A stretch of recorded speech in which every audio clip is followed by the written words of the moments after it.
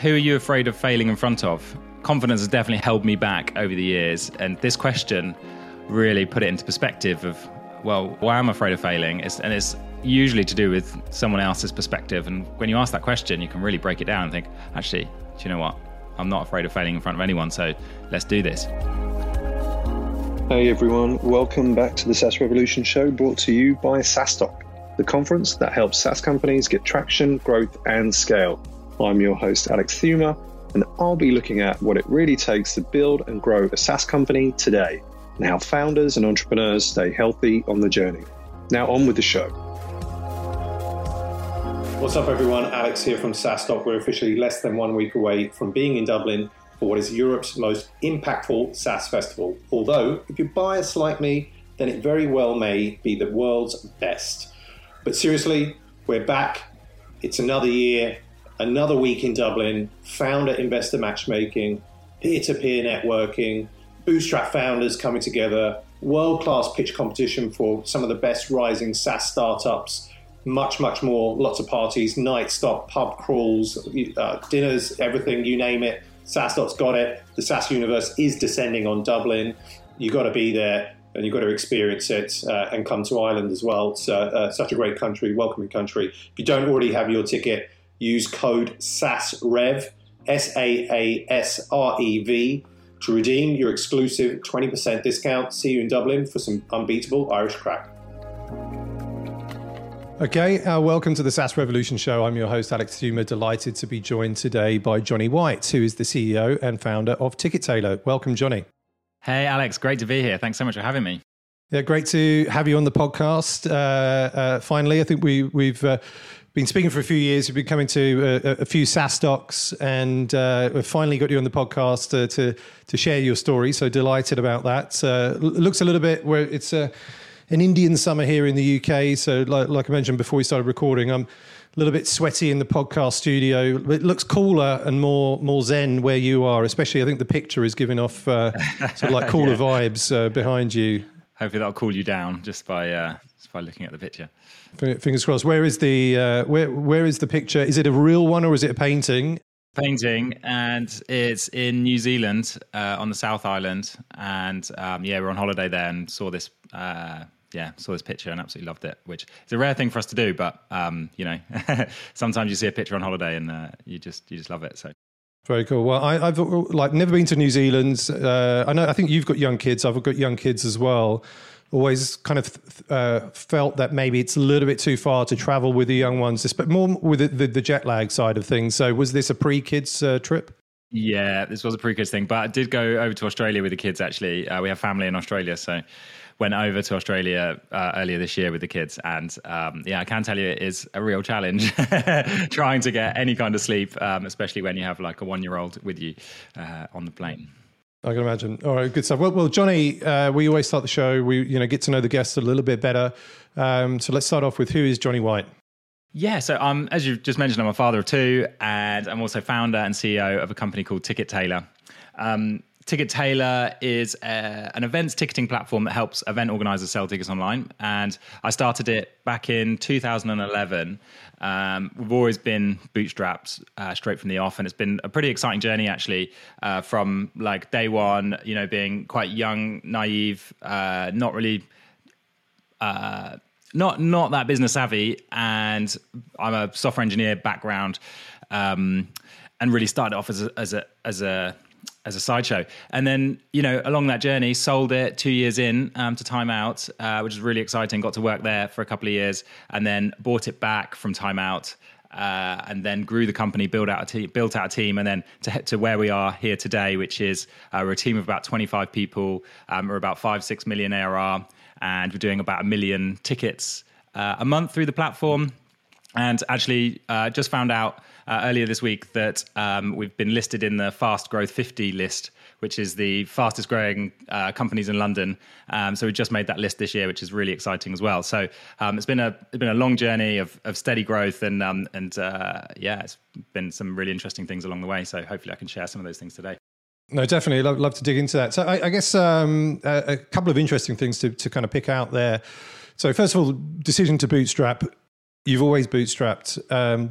Why did you decide to do that? Have you ever thought about taking venture money, or even have had like some conversations around that? Because I guess probably now you're becoming pretty interesting for some VCs. But like, why the initial decision? And talk to us a little bit about that. Yeah, so initially it wasn't a decision. It was just complete naivety that I didn't even think. I was a software engineer, and I was thinking, I could build some software that I can resell. What do I need money for? It didn't even cross my mind I'd need funding. This was back in 2010 when I was starting to build it before it actually launched, and it was when I was round by Old Street, and the tech scene was kicking off, and I was going to meetups and pitching Ticket Tailor, at these meetups, and someone asked a question saying, "Are you bootstrapped?" And I didn't even know what the word meant, and then they explained to me, "It's like, are you doing it? Are you not getting any funding?" And then I thought, why would I get funding? And then realized that's basically, what everyone does. And then thought, okay, well, that's what I should do. When I got to a certain revenue point, I thought I should go and get some funding. And I remember I made a pitch deck pitching for investment for £400,000, but not even knowing what I was going to spend it on. As I said, like kind of very naive position of just doing something because that's what people were doing. And today, kind of very grateful that we haven't taken funding because we've just got so much freedom now in terms of what we do. So always been profitable all the way along, and did think I needed to do funding at one point because that's what every company does. But I guess we've chosen like a slower path, and have really enjoyed staying that way. So we're very we're very much going to be bootstrapped. If we get funding, then we've messed up somewhere, and we need to course correct. So that's the strategy.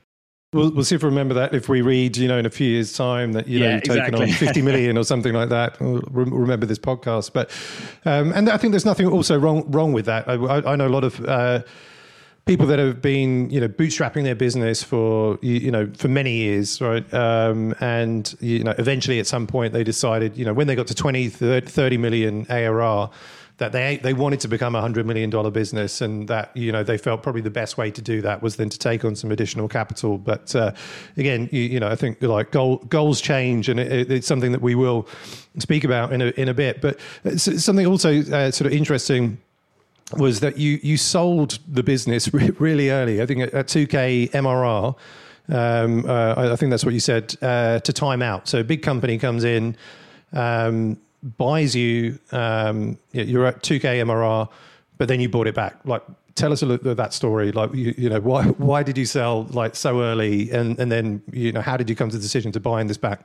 Yeah, I was when I first launched it. My initial goal was to get to 2K MRR. That was there's the amount in my head that meant that I could focus on this more. People have that question of like, when can I go full time on this? That was my full time point of 2K MRR, and I didn't really have a plan beyond that, to be honest. I thought I often think very much in the short term, and I didn't have a plan when I got to 2K MRR, and that was when I actually was started to think about, maybe I need investment. Is that what, and so kind of like wasting time on something that I didn't actually, it wasn't something I was really into. And then got this email from Time Out, and it came across initially as like, we want to do ticketing. Can we be a customer? And, as one man band thinking this, I'm going to go along with this, but there's a high chance that this could be a waste of time for all of us, because can we support a company that big at this stage in the business? And then the more we got talking, the more it kind of transitioned into an acquisition type conversation, which was really cool. It was really exciting from my perspective, to be having these conversations. And the more initially, I wasn't thinking, I want to sell. That wasn't my, that wasn't how I was feeling in the first part of the process, because this thing had just started getting going, had a bit of momentum, and I was quite excited about the future, even though I didn't really know what to do next. But the more we started talking, the more I realized actually there's a really good opportunity here. I didn't have much experience of working with people. I came straight out of university, got into freelance web development, and then launched this business. And so, one of the draws was I can get some experience here working with people. And then the other thing was like, thinking it's at an early stage in the journey that I could do one of these again. I could go to timeout, get that experience under my belt, and I can reset and restart and do another business. So that was kind of the motivation. And then obviously, being around that time, being a young person, and also being in that environment of TechCrunch, talking about who's got funded, who's being acquired, there was an element of like, oh, this will be exciting. This will be good for my ego and my status. And, on the day actually when it came to signing, it was a very long process. It was a really exciting bit at the beginning of the negotiations, and then like a very long drawn out legal process. And then on the day of signing, it was literally just me and a lawyer in a West End, lawyer's office, and sign the documents. And there's like no one to celebrate with because, it's kind of just me. And yeah, and it was a massive anticlimax at that point. There wasn't any PR announcement or anything like that. And so that part of it was like, I'm glad I didn't do it only for that reason, because if that was the reason, then I would have been very, very disappointed at the kind of like, what I thought would happen, but actually what the reality was, I guess no looking back now. So probably one of the best decisions you've made in terms of buying it back, would you say? Yeah. So I think it was so lucky to be able to do that. I think to have that opportunity to be able to buy it back at the end. So after 2 years of working there, or a year and a half it was, I realized kind of like I'd done my time. The integration wasn't going to happen. The ticket Tailor integration wasn't going to happen at timeout as what was planned. And I handed my notice, and they are anxious about the fact they've got this business, and they don't. I want to leave as quickly as possible, but they don't want to cut my notice period short because of the fact they've got this business and they don't know what to do with it. So that gives me the idea of like, oh well, let's make an offer here to buy it back. And sure enough, they're like, yeah, this is great. We can just make this happen. So that was brilliant, and it was massive luck and an absolutely like amazing decision, because it was where it was when I sold it. It was at 2K MRR still. The business is in very much the same shape. And I was more experienced, had a bit of money from the sale, and, had a whole, like a reset, 2 years of not running a business.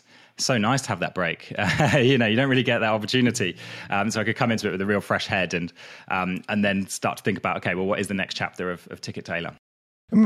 Maybe, we could probably spend a lot of time on this, but from a couple of like quick key lessons that you've implemented. So when you bought it back, and so this would have been, well, let me do the math here. Was it 2014, something like that? 2014, yeah. Yeah, and so you bought it back, and now so 2023, you're at 5 million in revenue, ARR. So you went from 2K MRR to now 5 million. What are some of the things like that you've done to kind of help you get there? Well, one of the things is obviously kind of compound growth, so just like it's a long time and the market has grown a lot. So that, it would have been hard to turn that around in like less time. Obviously other companies have done that sort of thing. So this is definitely possible. So, but I think the terms of the things that I've done. So, so for a whole portion of that journey from that point to now was still me on my own, but working with other bootstrappers in an office, and we would share growth hacks and tips and so on. And so there was a bunch of things in those days which were kind of like move the needle in that realm, from like 2K to 8K, and those sorts of things were things like integrations, like we did an integration on the WordPress plugin directory, and that's the kind of thing that moved the needle at that point.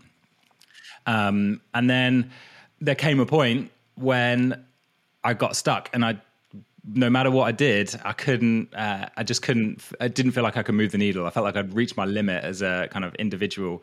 And so from there, really that was the point at which it was about building out the team, and then thinking about doing business in a really different way, investing in our brand, investing in our team, and investing in that scale side of things as well. Well, I think that's a good segue into that, because, as you say, now, look, 5 million ARR plus, recently, or even this week, you said just listed on the Fast Growth 50. in London, and you are a growth business, and you've gone from being a lifestyle business to a growth business. So let's talk a little bit about why you decided to do that, because I'm sure we've got many listeners who are running lifestyle businesses, and actually nothing wrong with that. And running a growth business, it is a different thing, and comes with different sets of challenges and so on. But yeah, I guess let's start with, why did you make that decision to move from lifestyle to growth? Like when did a switch just kind of flick? Did you wake up one morning and it's like, okay, I want to build out a team. I want to get to 10 million, 100 million or whatever. Yeah, it's a great question. And it was a long drawn out decision, actually. And, back when I was running it as a lifestyle business, I love my life. I was, as I say, in the office with my mates who are other bootstrappers. I got a dog. The revenue was a decent place. At one point I was like, I can do this forever. I could hit the pause button on 8K MRR and, this would be great. I'm set. But, a year goes by or so and I get stuck on things, as I mentioned earlier. And I remember redesigning the website 3 times over. I'd done it once. I wasn't happy with it. Did it again. I wasn't happy with it. And it's just, what am I doing? And so at that point, a friend of mine who was a designer, he had quit his job. And I said, come and help me redesign the website as a contractor. And he did, and he came in and he made loads of decisions and did loads of great work. And I was like, this is amazing, Like, I've gone from having to think through every little bit of detail to now loads of stuff happening and it being better than I could have done it. And so that was a kind of taster of what it could be like if I started to hire people. But obviously was scared about losing this freedom, losing this lifestyle where I didn't have the stakeholder of a team. My only stakeholder were the customers, and it was like, that was quite a freeing position to be in. But offered him a job part-time as a designer and he accepted. And so that was the kind of the shift at that point. Was like, okay, well now I'm hired. Now I have, the start of a team and I've got this new responsibility and I need to think about that as well as think about customers. And it kind of created a bit of a mind shift at that point. Obviously that was just one person at that point, but then we hired a head of tech and hired engineering, and we made these hires that were, so with engineering, they're quite easy decisions in the sense that we knew we had loads of features we wanted to build. It's low risk in the sense that, also an area that I understand very well as understand very well. So I knew what I wanted. I knew what kind of people, and I knew, what I was looking for. So kind of the first, 2 years of going from lifestyle to kind of transitioning into, a growth business was really thinking, was really in these kind of like, dipping my toe in, I suppose.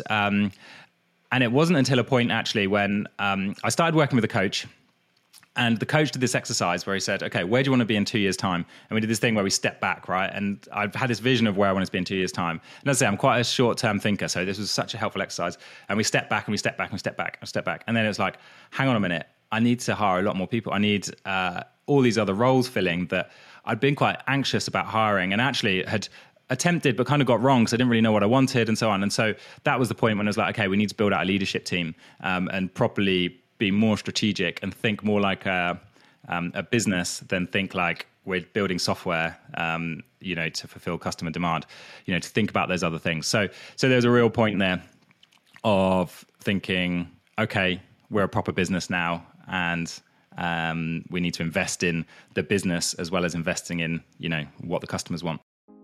Let's take a moment to talk about one of our partners this year, a company called Navan. You might have heard of them. They've rebranded from TripActions earlier this year. They're a travel and expense software scale-up prioritizing an excellent user experience. For SaaStock 2023, they're our official travel partner. Their all-in-one travel, corporate card and expense management app makes business travel easy. And their user-friendly platform gives users access to thousands of airlines, hotels, rail and car rental services.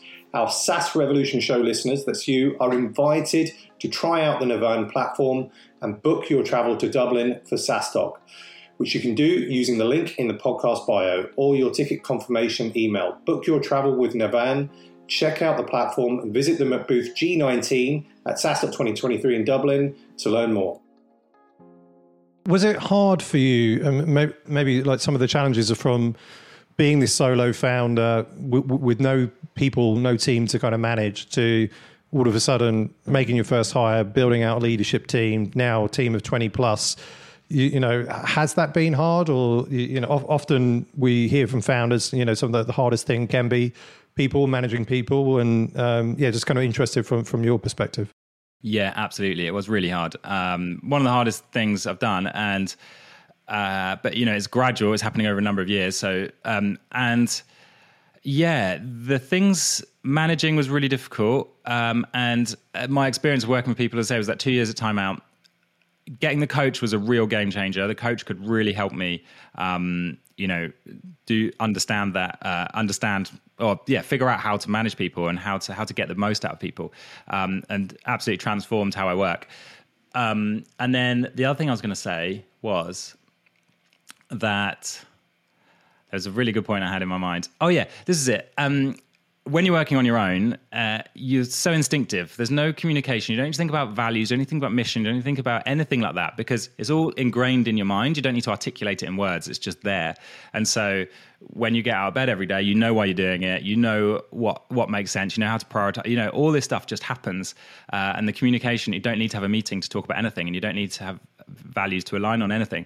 And so that was a really important part of it, was trying to decode which bits of my instinct was helpful and like formed the DNA of what made Ticket Tailor successful. So it's like trying to pull that out, trying to put it into words, and then trying to get that across to other people, and then get people to buy into that as well. So spent a lot of time thinking about values, thinking about mission, thinking about purpose. And that has been so important. In particular as well, like getting that right before making those key hires as well is super important, because one of the things that I'm really passionate about is business for good.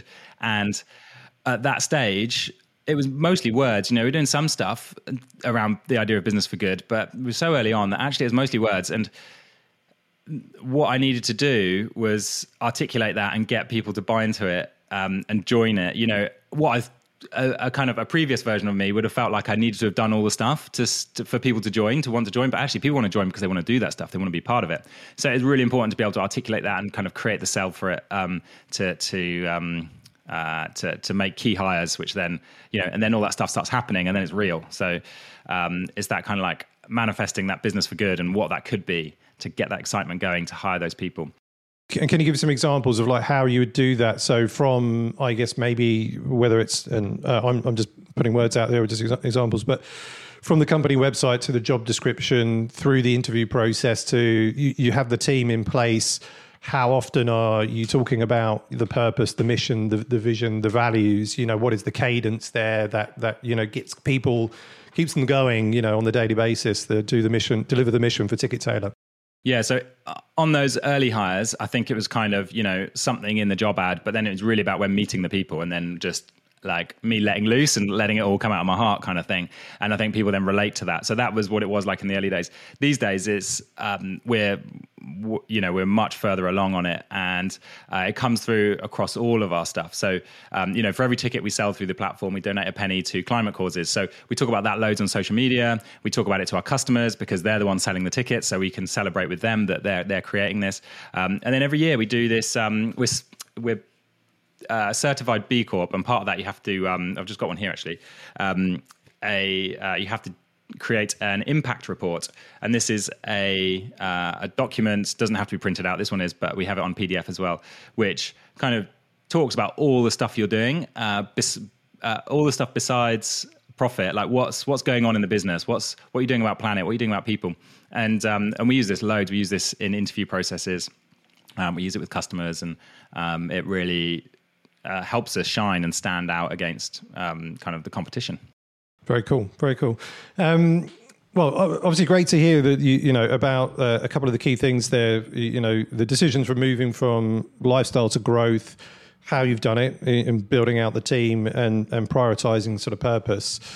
Before we go into the sort of quickish fire round, like if you, and again, I'm sure there are some founders out there, whether they're technical or not, that are running lifestyle businesses, but maybe are thinking about running a growth business. What would you say to them, like any advice or do's and don'ts about maybe the way to go about that? Yeah, I think the mistakes that I've made are not being confident in what it is that I want, and then wasting time with other people in terms of hiring and so times of trying to hire for a role and going through a long interview process with them, and then changing my mind at the last minute, things like that. That is my biggest regrets, kind of thing. Is that kind of thing. So I'd say definitely it would be about working with a coach or whoever, maybe it's mates as well. Like if you've got friends who are in a similar kind of work, to really understand what it is that you actually want to achieve, and then that will help you. Because that's the thing that I didn't know. I just, I guess it's that classic thing of like doing it because you feel like you should. And that's perhaps where I started doing it. It's like, got to a certain point and felt like, oh, I should be doing this. I should be going to a growth business. But yeah. Did you decide to get a coach and then the coach helped you decide to go to be a growth business? Or did you decide to be a growth business and got a coach and then helped you map out the plan?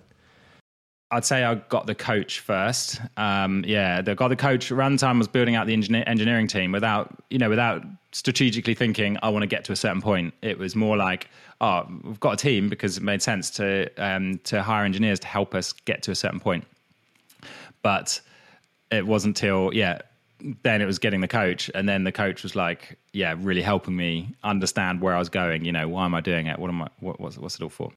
And how often do you meet with the coach? Is it like every 2 weeks, every month? So at the moment, I'm not actually working with the coach, but during this period, I was meeting twice a month, doing 2 hours every 2 weeks, and that was the right kind of rhythm for me. And then actually had the same coach work with everyone in the leadership team. So when I hired out the leadership team, then we all worked with the same coach actually, which was brilliant for alignment. People could have used other coaches if they wanted to, but it turned out everyone wanted to use the same one. So that was pretty cool. Very cool. All right, we're going to move on to the quickest fire round now, Johnny. So what one thing has moved the needle the most for you in your career? Well, we've just been talking about it. I'm going to have to say getting a coach or even like working with other bootstrappers, having those other people around to question you and to help you see it from a different perspective. Yeah, no, definitely. I extol the values of having a coach, but also support network of not only peers, but in general, a support network of people that can help progress you. What's the best advice you've ever received? It's just this question, actually, is who are you afraid of failing in front of? Confidence has definitely held me back over the years. And this question really put it into perspective of, well, why am I afraid of failing? It's usually to do with someone else's perspective. And when you ask that question, you can really break it down and think, actually, do you know what? I'm not afraid of failing in front of anyone. So let's do this, So that was a really good question for me that really helped me build out confidence. What's the biggest failure you've made and lesson learned?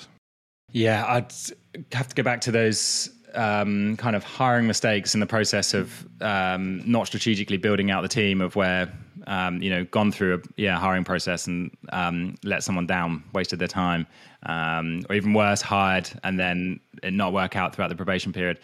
That has been the biggest failure. And the lesson learned is to figure out what I want better, like spend more time doing it up front and not letting someone else carry the expense of that. Very hiring mistakes very common, and can I don't know, really eat at you, but impact the growth of the business. But you kind of learn from these things, or hopefully you do, and you don't keep making the same mistakes. Hardest thing about bootstrapping?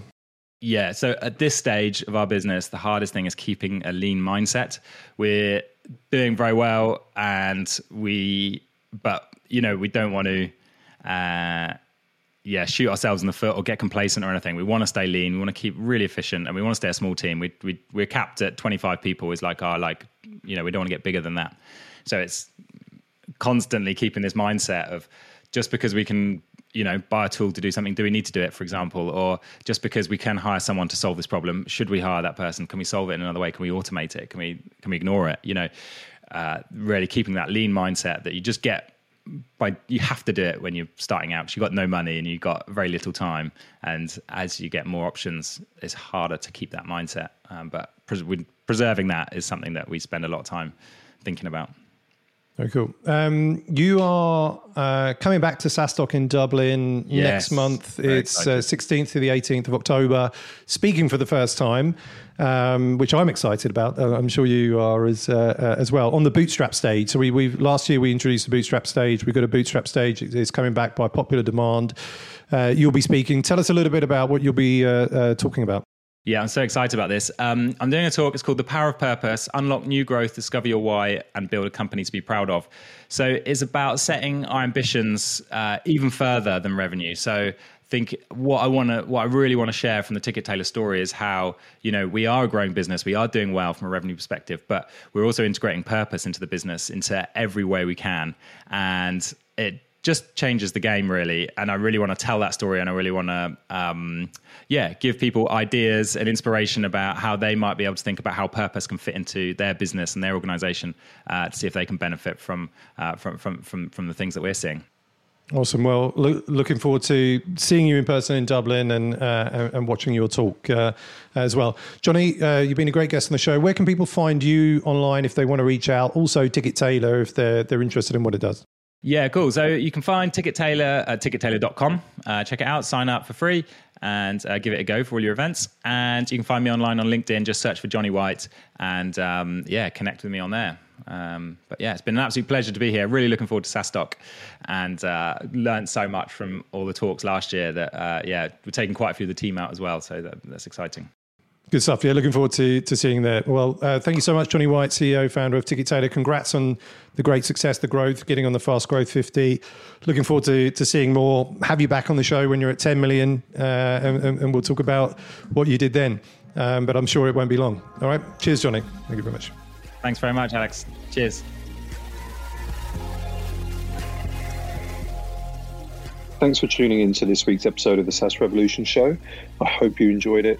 And if you learned something from it, check out saastock.com/events to find all the upcoming SaaStock conferences around the world.